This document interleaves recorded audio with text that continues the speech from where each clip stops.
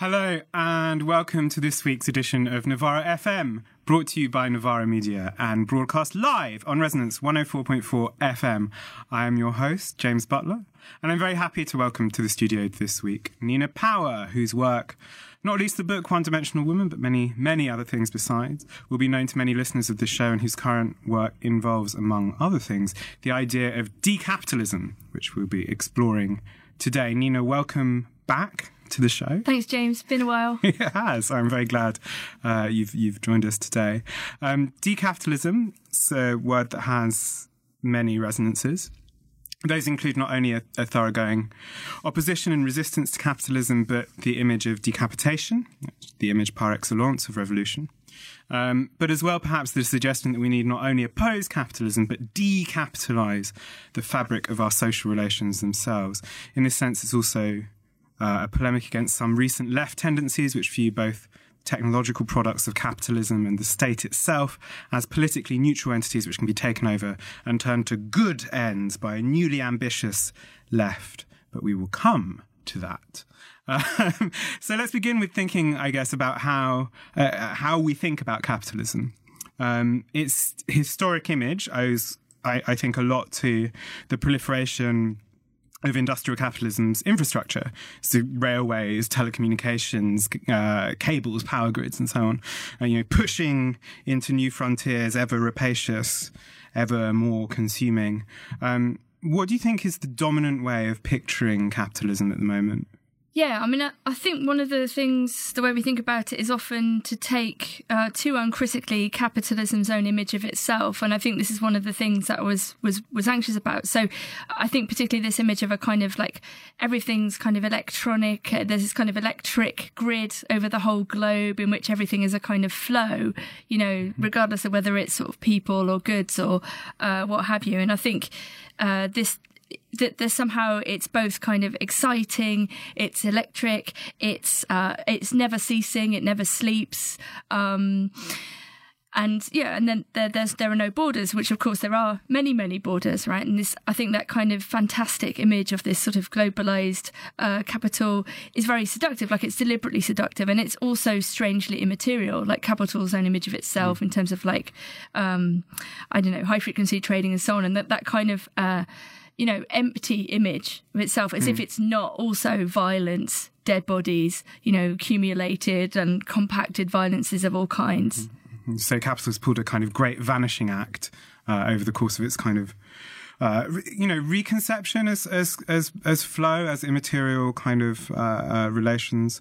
And against this, you would suggest that there is the old picture of capital that involves actual bodies, that involves actual physical labour, that involves industrial production, has not only not gone away, but remains the kind of main way of thinking about capital. So how did it pull off the vanishing act? Yeah, I mean, I think partly through kind of technology and a kind of fantasy of its own relation to technology, and then the way in which, for people in the West primarily, but, other places too, that somehow communication itself is the stuff of capital somehow, not only the type of thing it makes or is involved in, but the kind of thing that produces value, which isn't, exactly accurate, but nevertheless, this fantasy of the kind of knowledge economy or the creative economy and so on, and the idea that this fantasy that all work is moving towards kind of immaterial labour of some kind. And when we're talking about these things, it's very difficult sometimes to get a handle on whether we're describing something in order to critique it, or whether we are pointing to something that we think is actually going on. And I suppose I wanted to, it was in the relation to this question of post-capitalism, which is a phrase, I guess, that's being used a lot by like left accelerationists, but Paul Mason, but also people like Wolfgang Streeck and people who are thinking about whether the demise of capitalism is inevitable, and that in a sense we should be thinking about what comes after. But I was a bit worried about some of the post-capitalist discourse, not least because I think it presupposes too much. It's maybe a little bit too optimistic. But wanting to preserve that moment of like anti-capitalism too, and thinking about this in terms of the actions on the ground. So particularly in the 90s and some of the, the images we might have of like the Battle of Seattle or kind of confrontations that both involve the state and capital. So it's, where those actions are basically, seeing the state and capital together. And I think sometimes like there's too much dissociation between thinking of capital as this sort of separate thing and then forgetting about the state as repressive state apparatus and border control, police, courts. Yeah. So let's unpack it a bit. So there are, other than, so let's assume that the dominant image of capitalism is this kind of network sense of flows, which I agree with. Now, anti-capitalism has, typically thought of itself, as locked in a kind of mutually determined antagonism. So where the forms of class struggle or anti-capitalist resistance, whatever phrase you want to choose, are kind of shaped by and themselves shape the form of capitalism. So do you see the rise of this kind of networked, decentered, flow-based image of capital as having had a kind of deleterious effect on the way in which anti-capitalists think about how they should or how they do resist? Yeah, possibly. I mean, I suppose I just want to raise it as a possible critique. And there are limits to the kind of antagonistic model too. I mean, if you see yourself as mirroring the state in some ways, or that you're locked in a battle, but then you're not kind of thinking about another way of organising. I mean, I don't think that's actually true in practice of anyone who's an anti-capitalist at all. But just if we're thinking about the level of images and how how we visualise capitalism, as we're saying, perhaps there is something there that you end up in these kind of street confrontations, and then perhaps. I suppose the critique would be, the left accelerationist critique of folk politics, that this is too local. This is, this remains lacking in a kind of abstraction. It's not at ease with these global flows, this model of capital and all of those sorts of things. And I don't agree with that, because I think people are, when they're protesting at refugee camps, they have a very, very clear picture of the global flows, if you see what I mean. They're just different global flows, right? But they're all completely linked, the relationship between war and capitalism and the refugee crisis, for example. So I wanted to preserve the anti-capitalist idea, I suppose, and to protect it against those sorts of critiques. I mean, I do think there is, I would agree that in the conversation about anti-capitalism, there is often a movementist straw man, right? So the idea that people are locked into a kind of purely symbolic, kind of demonstrative struggle, it comes from a caricature, as you've kind of alluded to, of the sort of anti-capitalist sort of summit hopping protest, of which there are legitimate critiques, right? But which seem.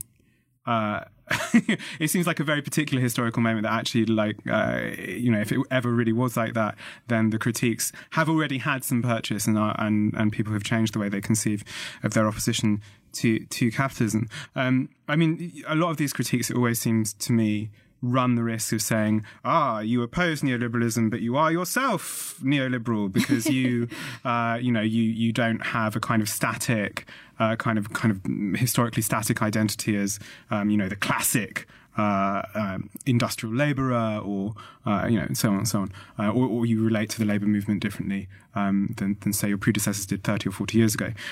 I do think there's something, however, useful there to point out that obviously resistance subjects emerge, within neoliberalism. They emerge within a form of capitalism that does put huge emphasis on communicative potential, on presentation, on kind of fluidity, on identity of labour, and that those are the conditions in which we actually have to work. So basically, what I'm saying is that I don't think there's much substance to that criticism when it involves a desire to return to something that is, as far as I can tell, not necessarily easily returned to. But I guess when I think about contemporary anti-capitalism, I wonder, is it notable that often these seem to be kind of partial anti-capitalisms, that they're not. They're different from historical anti-systemic movements in that they don't necessarily propose systemic alternatives in the same way that, say, the classic communist movement would have done.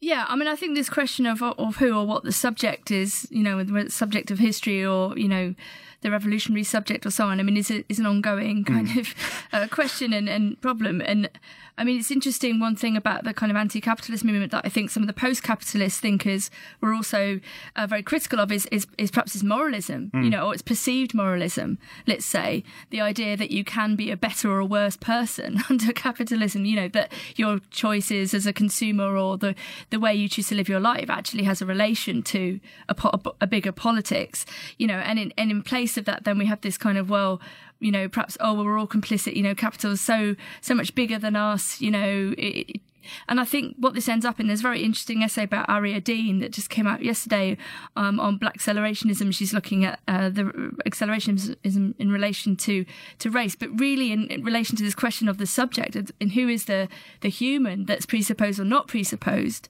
by accelerationism. And is accelerationism, obviously in its Nicklandian formation, is the total elimination of the human, right? It's the flows of capital are, the most destructive, therefore the most beautiful, we must chase them to the ends of the earth until everyone is dead and factories are making cans of air for nobody and, this sort of thing. And, as opposed to how then do you, if you are an accelerationist, how then do you position the human? And then who has been positioned as the human and who hasn't? Whose labour, whose life has been kind of counted in the first place? And it's very interesting in the essay where she talks a lot about Kojo Eshen's work and kind of a sort of inhumanism that has a tie to blackness, because it's a recognition of the lack of, humanity given to that position. And it, but it really points out that actually this question, although it's maybe put to one side when we think about post-capitalist ideas, it doesn't go away, and you can't avoid it in a way unless you go too far down the sort of right accelerationist thing and you're too seduced by, I suppose, these images of capital that has of itself, that we are dissipated. Yeah, I mean, I wonder what it is that is, because there are obvious insufficiencies in the accelerationist account, but I think your point about moralism allows us to ask, what it is that is actually attractive about the accelerationist model of a anti-capitalist politics, because there seems to be at least a couple of forms of left accelerationism. One kind of seeks in technology the basis of a kind of natural supersession of capitalism. So as part of technology's kind of emergent properties, that one reaches a kind of post-capitalist state. And there are sort of bits and pieces of Negri that are used to argue this. Or it becomes a much more kind of, in some senses, kind of Leninist thing about the seizure. That was not a way of pronouncing that, but about the seizure of the technological structure of capitalism. Yeah. And then you somehow make that communist.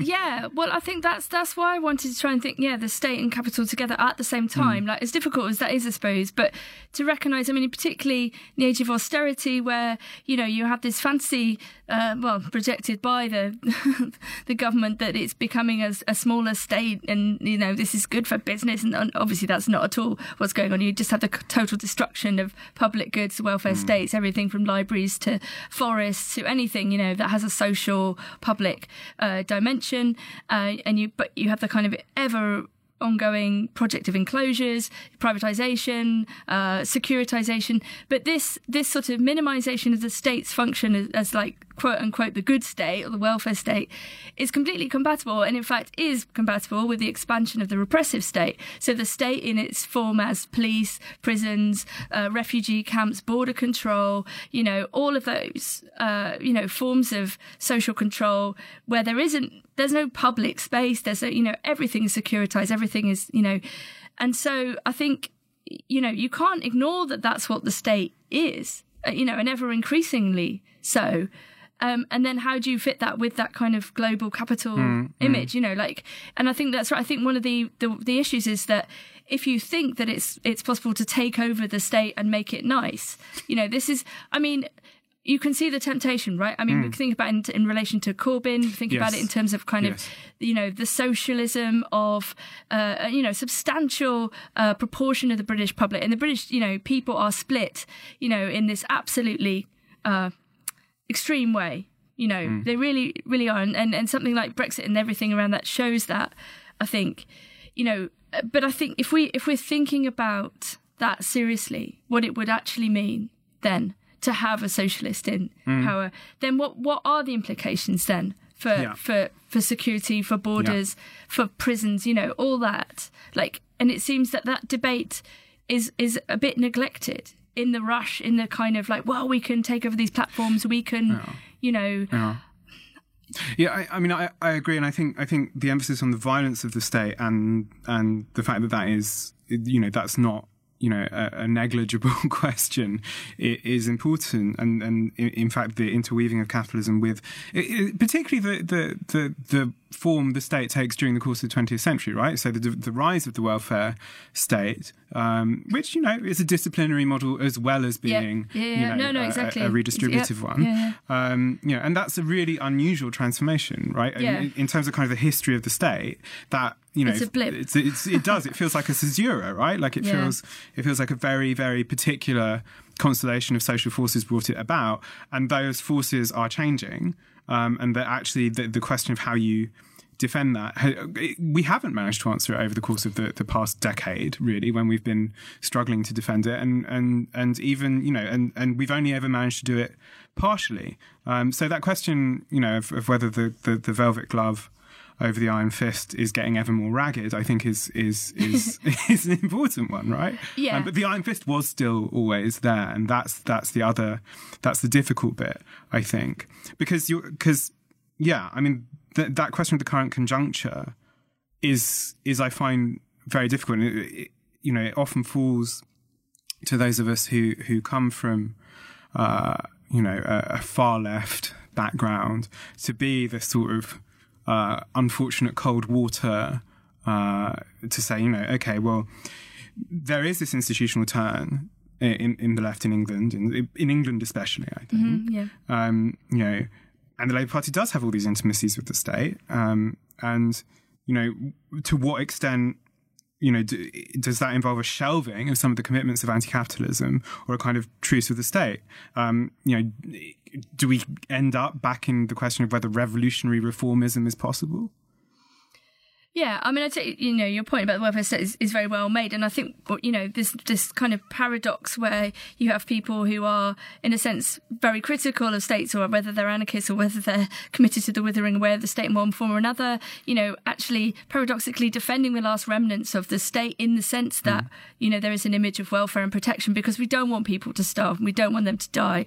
And in a sense, that kind of urgency forces then a certain kind of politics in the context of a much more rapacious and violent opposition, if you see what I mean. But yeah, of course, the welfare state, is not some glorious socialist it's a paternalistic model that depends upon, resource extraction from the rest of the world. It's part of, a kind of historical British colonial project. It's redistribution in the smallest possible sense, if you like. And it is a particular kind of compact, which now, in retrospect, does look like a blip, actually, in the long history of states, and obviously what we're in now is much worse, though, in some ways. And I think one of the things I want to think about this how we imagine capitalism, to go back to that point, is really in this very, very quantitative way of taking stock, what is there in the world? If you think about all the stuff that there is, land, resources, there's always this kind of question of when we think about how we might want to live differently or better, and often there's a kind of knee-jerk worry that we're going to end up in a primitivism. Suddenly everything that's been, invented or made will disappear, and we'll all be in fields and we'll all be really cold, and, we won't know how to feed or, survive. And in a way, of course, capital creates the conditions for the possibility of that because, the original project of enclosures is precisely to prevent people from living sustainably. So it's not like an illegitimate fear. But at the same time, and this is where I do go along with the accelerationist projects, to some extent, because in a way it is starting from, as Marx did, what is there? There is this technology, there are these factories, there are, there's an immense amount of stuff, but there's also the stuff that we don't see. Whether it be the wealth, that people hoard, whether it be, think about how secret and private and hidden the ruling class is ever increasingly. Yeah. Where they have everything, but where, like, they hide. And I think, so we have to imagine what it is we can't see. Just as Marx talked about the hidden, abode of production, that which capital won't let you see. Mm. And I'm really interested in how we imagine that in order that we can quantify it and then redistribute it in the communist way. Yeah, I mean, I think there's an interesting division here between, the strategic, use of kind of social democratic sentiment or politics, the kind of, which could even be as soft as someone like, Varoufakis saying, oh, well, you have to stabilize capitalism in order to overthrow it, as opposed to the kind of, the more explicit, making peace with capitalism and actually, the social democratic promise that has never arrived actually can be done. We can actually make capitalism fair and just and so on, which I don't think either of us would necessarily have time for, although it's a nice fantasy. Just on that question of the relationship between, because I think the political problem or the political economic problem for us, for the entire left, really has to do with the tension between that kind of the temptation to nation state based Keynesianism or kind of social democracy with hard borders, and in the context and as part of a global system of capitalism, right, which relies on the segmentation between nation states in order to carry out global operations. So tax differentiation in labour laws between states. This relies on exactly this kind of thing, and so that seems to me to be an important and very difficult question to answer, right? So Wolfgang Streeck talks about he kind of advocates this sort of the breakup of any kind of internationalist project in favour of kind of a hard-bordered but much more kind of regulated capitalism. And my sense is that there's something very dangerous about that, particularly in the context of, as you say, the flows of migration. And I think it is actually, it's not explicit at the moment, but it is a kind of key fault line on the left throughout Europe, and it doesn't seem to me that there is actually necessarily the argument is moving forward on that. Let's talk about the state. Because as we're talking about it, I think it seems to me that it's that in some ways is the kind of great unanswered question of left theory. In some ways, right, is that like actually, its nature, its derivation, its function, whether it's an instrument that can be taken over and used by the left, whether it's a permanent structure of violence that administers property relations, whether it's kind of autonomous of capitalism, what that autonomy means, and whether it's ultimately kind of an excrescence of the commodity form. So what do you think is the best way of thinking about the state? So I mean this in the sense that, like, not necessarily having to describe its evolution from the ancient Roman Republic or something, but when you think of the state, what's the first and most accessible analytical frame? I think the question of violence is the first one. In a way, whether we talk about the state's monopoly on violence and, or whether we talk about, empirical examples of how that works in practice, whether it be police officers never getting prosecuted for killing people in custody, whatnot, like there are different levels of this discussion about violence in the state. But I think, if we think back to Hobbes and so on, in this model of sovereignty, that in a sense that seems to me the baseline, really, in order of how we think about it. But of course, if we think about it through the history of law and the development of law, thinking about the development of contract law, for example, and the way in which the state and capital then, as you say, kind of are locked in. This is about preserving the property rights of the ruling bourgeoisie, really, at least, and often against the aristocracy. So, the whole point about habeas corpus is that you can't just, as a king, put me in a tower. I need to be there and be on trial and. So you have those kind of those class battles between different aspects of the ruling class, or whatever we want to say as well, that are constitutive of a certain kind of bourgeois universalism, or at least the fantasy of law, of the rule of law. But yeah, I mean, it's very hard to kind of imagine, and I think the thing is, once we start thinking about capital, then we sometimes forget the state. Once we start thinking about the state, we sometimes forget about capital. And in a way, if there is a point to what we're talking about, for me, it's sort of that. Yeah. It's like, it's precisely making sure that we don't forget one or the other. And I think this becomes really, really important when we're thinking about the refugee crisis, for example, and we're thinking about a communist internationalism, which is completely, really, mainly absent in the way in which this whole, thinking about how to be responsible for the refugee crisis, not only in terms of what our countries have done in our names, and I hate that phrase, but the wars conducted overseas, not only in terms of kind of like rapacious capital and the kind of theft of land, not only in terms of climate change, but also in terms of maybe this moral responsibility, like by virtue of being contingently a human being born in this particular country, what do we owe other people who, through no fault of their own, and in fact probably through our fault in a sense, are being punished, contingently. And so it's that kind of like negative universalism of that kind of communist internationalism that I think, is sort of missing a lot. It's that question about what you can do, but on what basis are you doing it? As opposed to, I don't know, avoiding thinking about moral responsibility, in a way. And I think that question of the state is becoming kind of more and more important, like, as you say, where the hard borders model with the streak and that idea. And I think we are heading perhaps more and more to that. If Europe breaks up in the wake of Brexit, who knows what's going to happen there. But, what we're going to have perhaps is stuff like universal basic income as a proposal, but it's not going to be a leftist progressive project. It's a very ambivalent idea in any case. But it's going to be nation states like saying, well, our citizens, it's already happened, in some places, Norway and so on. We will give our citizens UBI. But we'll close the borders. And it will be a right wing, sort of state bound project. Yeah. No, I mean, I agree, and it seems to me that one of the solutions to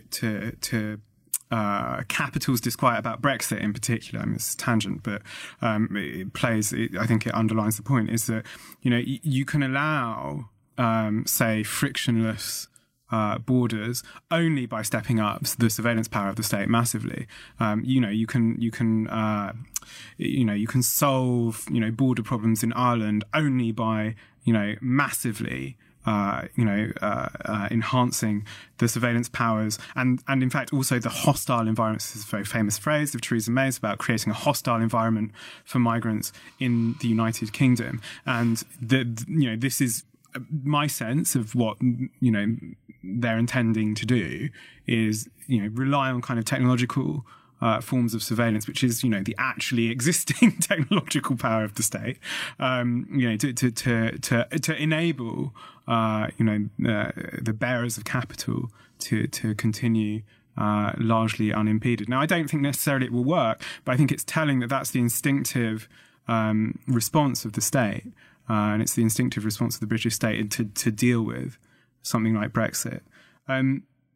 Hobbes, I think, is a really interesting way into thinking about particularly what it means to think about both state and capital in the form of images. There's a very famous, frontispiece to Hobbes's Leviathan, which, if listeners don't know, it's very easily found on the internet, but it portrays the sovereign, the king, as looming massively over this kind of urban environment, and then the countryside behind it. And the king is facing out towards the reader, and then the king's body is actually made up of all these little people with their backs turned to the reader and facing towards him. So his entire body is made up of these kind of people. And the frontispiece was almost certainly made with Hobbes's kind of close consultation. And he holds the sovereign, this kind of great monstrous sovereign, holds in one hand a sword and in one hand a crosier, bishop's staff. So Hobbes advocates this kind of first secularized account of the emergence of the state and the sovereign, and he does it through the form of this contract in which individuals give up certain rights in order to live in a society with less violence, less mistrust, and thus accord the sovereign, which is a monarch in Hobbes, but it doesn't have to be, pretty broad powers, in fact almost universal powers, and a very kind of extensive obligation on the part of citizens, obligations of obedience on the part of the ruled. So the sovereign, in Hobbes's words, is a mortal god. So this kind of iconic image, becomes, the go-to image of the state in particular. And I guess, and I think it has continually, it's so striking an image that it becomes, the basis of the way in which people think about politics. But, it does occur to me that there is something that Hobbes does, which, I think can be usefully attacked from, in kind of thinking about opposition to this kind of view of the state, or this kind of view of kind of obligation and this view of sovereignty, which is about his kind of political anthropology, right? So he's very much into this account of the individual, and his account of the individual is at the root of a lot of contemporary accounts of the political, right? So the individual human being is in the state of nature, famously violent and brutal, and and only restrained, but that state is only restrained by the entry into social contract and the emergence of a sovereign power. So for Hobbes, the state is kind of this arbitrary, artificial thing. There's nothing necessary or inevitable about it, which I think is good and a useful way to think about it. It's really kind of scandalous that that this occurs to him, and it's worked out in the way it is. And his sense of why you should submit to authority is based on like this sense of how endangered order and peace can become.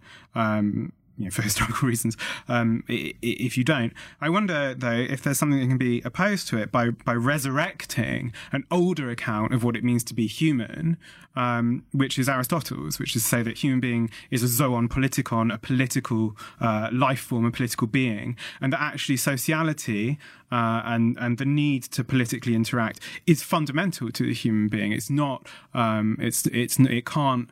It's not something that occurs after a kind of... unless you're a woman or a slave, of course. Yes, well, exactly. Yeah, I don't want to return to Aristotle, and I don't want to return to the Greek polis at all. I don't think the polis, I don't think the Greek city-state is the necessary outcome of human political sociality. But I think maybe there's something that can be recovered, which allows us to think more interestingly about group political subjectivities. Yeah, no, I think that's right, and I think Hobbes is fascinating, and obviously has been read, often as a sort of defender of absolutism and tyranny, but also there are some strangely liberal elements of Hobbes too. It's very, curious, and actually when he talks about the state of nature, he talks about equality. That actually there's a strange kind of, if you want to talk about sort of political anthropology, that his image of anthropology, although it is, of course, every man for himself, man is a wolf to man, life is nasty, brutish and short, or nasty, British and short, as I say. But, but actually, it's because you have all the rights in a certain sense. You can use your intelligence to survive, you can use your brute force to survive, and even though there's a kind of differentiation at the level of how one can survive, and of course we might query the fact that this idea of the lone person, why is that the model? Why not the mother and the child, for example? Why not images of cooperation? Like, we know anthropologically that, vast tracts of human history have been very cooperative. Of course it's much, you get a lot more done, and, far fewer people die when you work together. It might be less historically dramatic from the standpoint of writing down events, but it's clearly a deep part of human anthropology, anthropological history. So yeah, there's lots of things going on there, I suppose. But I think the Aristotle point, is an important one. But I think, and one thing that we miss perhaps is an idea of flourishing, of a kind of politics as a sort of central collective aspect of our lives, I don't think you need Aristotle to do it. No, it's just that he's kind of polemicizing against Aristotle at various points, I think.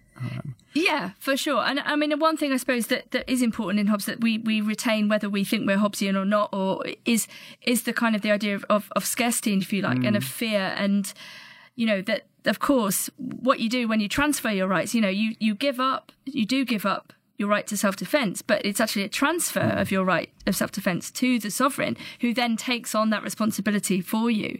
So the idea that you don't have to defend yourself, the state will protect you. And of course, Hobbes says, well, if you are being attacked, you can still self-defend yourself if the state don't turn up in time, right? But so it's very, very odd model. But of course, it depends upon this idea of awe and the fact that you are in, this state of awe to the mortal God. And awe is this weird combination of fear and admiration. Yeah. But everybody has to be kind of part of it. And obviously you're extremely punished in Hobbes's image if you break the contract in many ways. And I suppose Hobbes's model of awe depends upon an image of scarcity. And I think this is one of the things that governments ever since or always push, and it's an ideological fantasy that there isn't enough stuff, there isn't enough land, there aren't enough resources, that you'll need protection because people will want to steal what little you have, for example. And it's a very, very mobilising force. And there's some interesting research lately about political position and fear. So they found that people who are generally quite fearful tend to be quite right-wing because they have a much more hostile image of the world, that they feel that they're, under threat, that their stuff is going to be taken, their bodies are going to be attacked, And it's not that doesn't happen. It's that how that kind of fear is then mobilised, and of course we saw this in Trump and many other historical instances. So, I mean, I'm quite interested in this. How do you defeat that fear, or undermine that fear? But then also this quantitative project about, well, what is that like? All the resources we have, the scarcity narrative, of course, is the one that, completely mobilises a right-wing and media fear of, benefits, grandeurs, refugees, women taking job, it's always been mobilised that there isn't enough. Yeah. This fantasy that there isn't enough. Yeah. I mean, it's striking that you mentioned fear because it's so much a part of, I think, the modern state as well, and the sense of, that frontispiece to Hobbes has at the top a quote from Job, he who is, there is no one on earth like him. And the second part of that that's not on the front page is he who is made without fear. He who is without fear, because for Hobbes, it's like that is the universal condition. And I think the thing we can learn from him historically is to say that, okay, Hobbes was born at the time the Armada was sailing against Britain. He lived through the Civil War. One of the after effects of huge political instability and violence is to drive people in that direction. That's one of the things that I find very difficult to think about in terms of political strategy, that instability drives people towards forms of security. So how you think about security in a way that isn't to do with kind of having enough guns to shoot people, whether you can make an argument about security that isn't related to a monopoly on violence, for instance. Yeah, I mean, I think you can, and I think it would be around issues, questions of cooperation and trust. But those things are extremely hard to build once you've already set up a very hostile thing. And I suppose, one thing we should perhaps think about in relation to somebody like Edmund Burke and his kind of, very, very, again, hugely influential critique of the French Revolution and, the fear that it would spread to Britain in 1790, he writes that, that book. And the worry is that there's something dangerous about metaphysical ideas like equality and universalism, and that what you need instead is this kind of very, and he was Thatcher's favourite philosopher, amongst them, that you need this kind of, the people who've always been in charge to carry on, this kind of social conservatism and political conservatism, that the law should be made in very little steps, that you don't have this dramatic transformation into social arrangements because you get the terror, right? And then, this is one of the kind of the questions that comes back to the sort of decapitalism thing. If we're thinking about, the relationship between a very fast kind of overturning of a ruling order, and then the sort of the decapitation element of the terror in the French Revolution, and why is it that? What is it about that? Is it the kind of mechanization of death? Is it the kind of the speed, the rapidity of killing one's enemy, but then the rolling way in which your enemy, you become the enemy, right? So that flip and I think this social media is like this. Social media is like the French, that bit, the terror bit. Just not any of the good bits beforehand.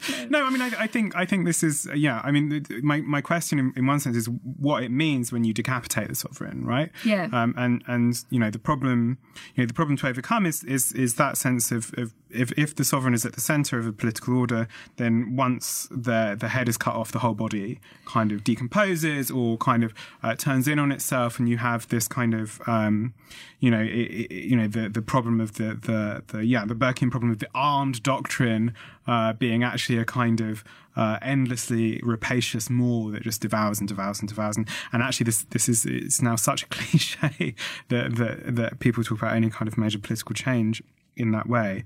And it strikes me that there are a couple of things here. One is that there's just a very old way of thinking about political communities as bodies. Yeah. Which I think gets much kind of more fundamental in that the question, the need to personify abstract forces, and that part of political thinking is thinking about people as bearers of kind of abstract social forces. Now, that might be a king, but it might also be a capitalist. Marx talks about, and in another way, right, he says, I don't want to talk about the individual capitalists. Yeah. I want to talk about them as bearers of kind of systemic social forces. So why is there that persistent need to personify? Well, I mean, it's a bigger human need. If you think about religion, and obviously Hobbes skirts dangerously close to a kind of, subsumption of religion into the state power, and then, he's almost, possibly decapitated for saying this, but, protected by his friends. It's very obvious. But I think that even if we think about go back to the frontispiece, if you decapitate the sovereign, the bodies are still alive. The individual of the bodies of the multitude, they still have their heads. It's not that the body will die without the head. I mean, that's Hobbes. That's the fancy in the sentence, or that's the one way of thinking about it. But even from the standpoint of the own image, that wouldn't be how it. That wouldn't work. The bodies of the multitude are intact, both collectively and individually. And of course, that would then go back to the state of nature in Hobbes's idea, in which people would turn on one another. So I think there has to be enough confidence in thinking about what a non-hierarchical social arrangement would look like. Without sort of domination. Yeah. And of course, this is sort of fantastical. Of course, from a psychoanalytic perspective, you're never going to get rid of aggression. It's not to say that, people will suddenly become, peaceable, sort of thoughtful individuals. That's not the kind of issue. There'll always be disparities of desire, questions of lack, questions of aggression, and so on. But there are clearly different ways of organising them, and the way that we have, the way that it's arranged now is so bad. I guess my sense is, and maybe it comes back to these questions of violence. We've been talking about sovereignty, and sovereignty can be mobilised in lots of reactionary ways. I mean, we live in a country that has done that very recently. But if mounting an assault on this kind of monstrously unified political entity, i.e. sovereign capitalist state, are there ways of kind of mounting a kind of counter sovereignty, right? I mean, that to me is an interesting political question. I think is at play throughout the world at the moment. I think it's dangerous, but at the same time, I think about the experiences of actually being part of a large mass of politicized people during a political act, so a demonstration or direct action or whatever. And my sense there is that actually there is, among that kind of experience of collectivity, a kind of possible counter-sovereignty. I think so. I mean, one of the interesting things that Hobbes says is a permanent risk is rhetoric. And then you have this kind of question of charisma and leaders. And, it'd be interesting to think about if Aaron were prime minister or something, but you can't ever kind of eliminate even this sort of thinking like collectivity and that memory of a kind of like group infusion, as Sartre would say. So we break out of seriality, we stop regarding the other as an obstacle, and we have a shared project. And this is, what Sartre is talking about, the critique of dialectical reason, and where he's trying to give, if you like, a sort of very, social ontological, critical description of the possibility possibility of revolt, or the possibility of politics. You know, how is it possible that people storm the Bastille? How is it possible that people in a bus queue, you know, get angry, stop seeing the other in an atomized individual way, and see each other as part of a group and march to the bus headquarters to complain that there are no buses or something? You know, and he looks at it at every different kind of level, including like the book group. You know, never underestimate the revolutionary potential of an elderly women's book group, says Sartre. You know, and there's something, that sort of thinking is incredibly important. You know, because it's possible, because it had been possible, and it's that kind of future perfect way. It will have been the case, you know.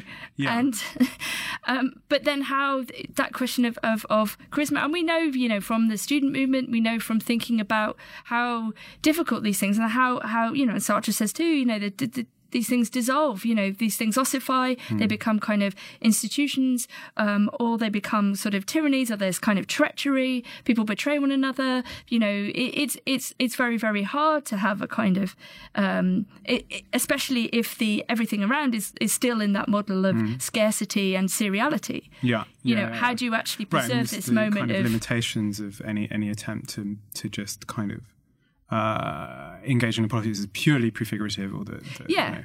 I mean, I think that does take me on nicely to one of the other resonances that I was talking about at the top of the show is that question of, you know, so I think there's a pretty persuasive case to make that a good portion of kind of technologically driven left do take on a kind of capitalist rationality, a kind of instrumental reason, and that there is often a kind of crucial moment of hand-waving in the middle of the argument, which is about just things becoming communist. So one of the ways I read the term decapitalism is exactly, you know, that desire not to take on those forms of instrumental reason, but look at you know, a different kind of politics, one that is perhaps not so in love with its kind of Promethean potential, but that doesn't see technology as a way through politics, but nor is it regressive. So my question: we know what, say, decarbonisation looks like, but what would decapitalisation look like? Yeah, I suppose partly I was thinking about the Ivan Illich idea of deschooling, and this idea that actually you have all these structures of education, but they're sort of forms of ideological, indoctrination, as well as kind of possible liberation, and so that in a sense you have to unlearn various things. So it's partly, I suppose, about trying to think about how we might step back from our the manipulability of capitalism, the construction of unnecessary desires, for example. You can think of that in terms of consumerism, but also in the way in which we relate to one another. If we start treating each other in a very instrumental way, all the time, that kind of... So it was, in a sense, taking a step back, not being, as you say, like in love with capital's image of itself. And I suppose, just... sort of, I think maybe it's thinking about in terms of like decomposition, like decomposing something. Yeah. So taking apart what is there. So again, I keep coming back to this, but taking stock of the resource, taking stock, like if we really redistributed everything, if we gave people what they needed, not what they want, but what they need, and what people need is different. The whole point of the, from each according to his ability to each according to his need, is to recognise the different needs. It's not to subsume everyone to some sort of universal fantasy of the human. It's in fact to precisely recognise difference, I think, and people will need different things. But we're so far away, I think, from thinking about what that need is. And if we started to think about it in terms of, eliminating private property and kind of redistributing land, there's more than enough for people. And it's doing that in the context of climate change and the global climate crisis, it's a very, very difficult thing. But a lot of the world live in a way that is far more sustainable than the West. Obviously, the West is a death cult. There's no doubt about it. And this, when we think about images of death and the skull and decapitation, I suppose one of the other things about this is this question of representation. And not just how we represent capital, but how we think about representation as in total, and these kind of violent images that we kind of, fetishize, I suppose.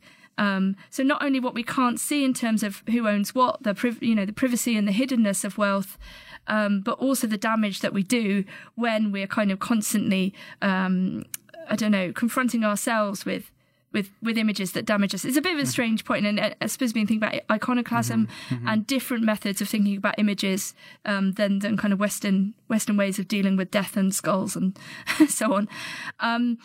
But that aside, I suppose, imagine, so decapitalism seems like, if it means anything at all, and I'm not necessarily claiming it does, it's kind of like just a portmanteau that I thought might be sort of fun almost in a way.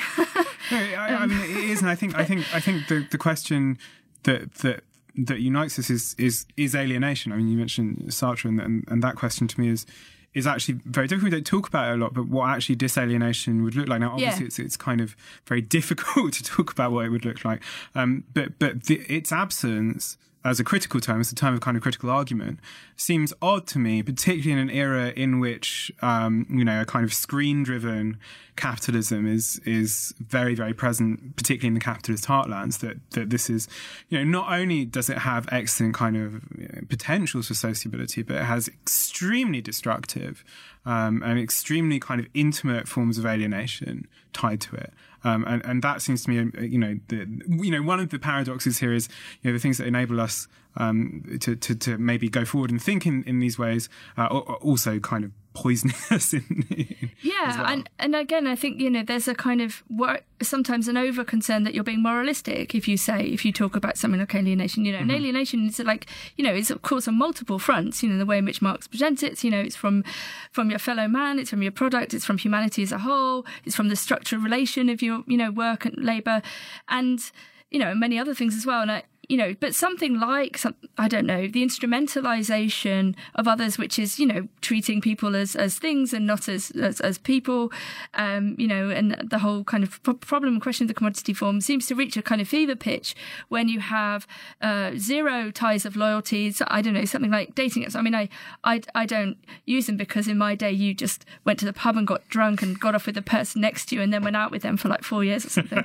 And that was how you got together with somebody. And so this world, and of course I'm getting older, and part of this is like a sort of terror and a fear. When I'm really tired, some of this stuff makes me feel really frightened, when I think about these, and so in a sense I'm talking out of ignorance because I don't know about them, but it seems to me quantification and self-representation. And of course we're all complicit, blah, blah, blah. But that it may be that those things are destructive in ways that we didn't think they were, or we didn't quite consider, and there's nothing perhaps inevitable about them also. We have to remember that this technological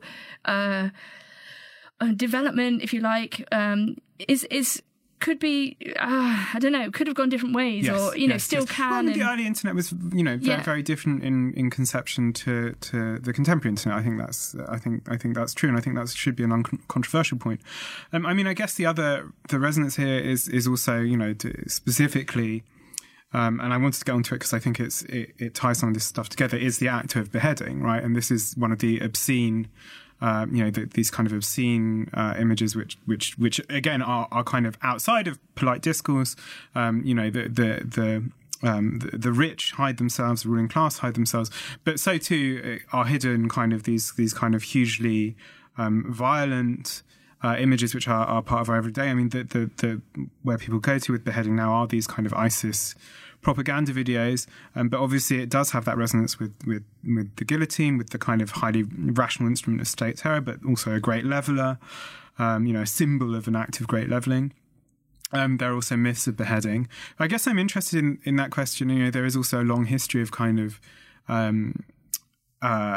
relations to revolutionary violence, which are always, I think, more complicated than people make them out to be. I mean, you have there is a kind of catharsis in a terrible act, but also the recognition that these acts of kind of terrible violence, while they may be kind of extra political forces that can overturn the political or institute great change in them, are also, or may even be acts of disalienation, right? This is one of the things that Frantz Fanon sort of suggests.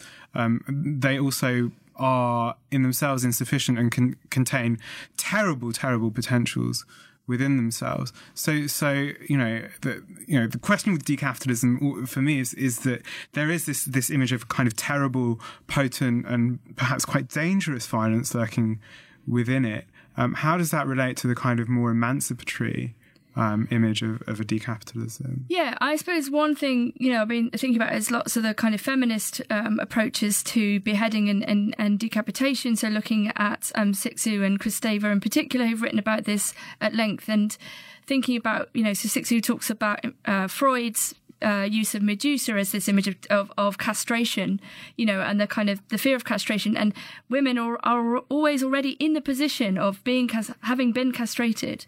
So what would it mean to start from that kind of position of not having a head in the first place, if you see what I mean? Mm-hmm. So, which is quite a strange thing to think about. But obviously it relates a little bit to Asifal and like these images from Bataille and this, what does it mean to have a politics that doesn't begin with the Hobbes sovereign head, but maybe just with the body? Mm-hmm. Something like this, as well as Kristeva's work thinking about beheading in the history of art. And yeah, I mean, that image that you used for the show today of the Gentileschi, Judith and Holofernes with the decapitation, and this kind of has been read often as a kind of feminist act of revenge because Gentileschi was raped by her art tutor, Tassi, and, that there's something in that image of the kind of clinical severing of the man's head, that this is kind of a, possible revenge, as well as one of the most brilliant paintings ever made, right? So, and she's such a fascinating figure as an artist, and so I suppose there's something about that. And then I was thinking about the kind of women's heads that don't have bodies. So, like in WR Mysteries of the Organism, the Makeyev, the kind of where the women represent Yugoslavia, and the Soviet ice skater decapitates them, and they carry on speaking after death. Yeah. And then figures like Winnie in Beckett's Happy Days, where she's buried up to her neck in the final thing. She can't even reach the gun to end it all, but is just a head. And there's lots of heads in Beckett in that way. And so I've been thinking about, these kind of, what would the politics of castration be? Like if you started from the headless body or the bodiless head, as it were, from like a feminist point of view, and maybe there's something, and I suppose one thing I really wanted to say about the kind of hypocrisy around violent images today, like if you think about the amount of people who are paid, like in the Philippines and elsewhere, to filter violent images on something like Facebook, and they have to see images of beheading, decapitation, child abuse, animal abuse, and so on, and literally, hours and hours and hours a day, and they filter out so that in order for us to see the lovely cat pictures, someone else has to see the decapitation. And that both in the West we had this idea that you can watch anything and take anything, and we're hard and there's no censorship and blah blah blah. We're in love with horror and whatnot. But actually, it's kind of it's sort of there's a kind of inequality of image viewing as well. Like who has to see the really horrible stuff? Mm-hmm. I agree, and I think maybe one of the potentials here with this kind of almost unthinkable and very impolite, right? And I always like impoliteness in politics. I think it's a good thing. The question of decapitalism is that whose head do you chop off? And not, of course, that I'm suggesting that is what I'm going to go and do. But it does anchor the political and actual people. There are people who run the show. There are beneficiaries. At the same time, of course, we've spent a lot of the 20th century saying, look, capital is a system of social relations. You can't destroy it by individual acts of terror. That's true. But there are people who benefit from it. I mean, Rupert Murdoch is $66 billion of... And he is mortal. Yeah. Although he doesn't seem to be shuffling off the mortal coil anytime soon, which is unfortunate. But yeah, I mean, so I guess my sort of final question here, barely 2 minutes left, is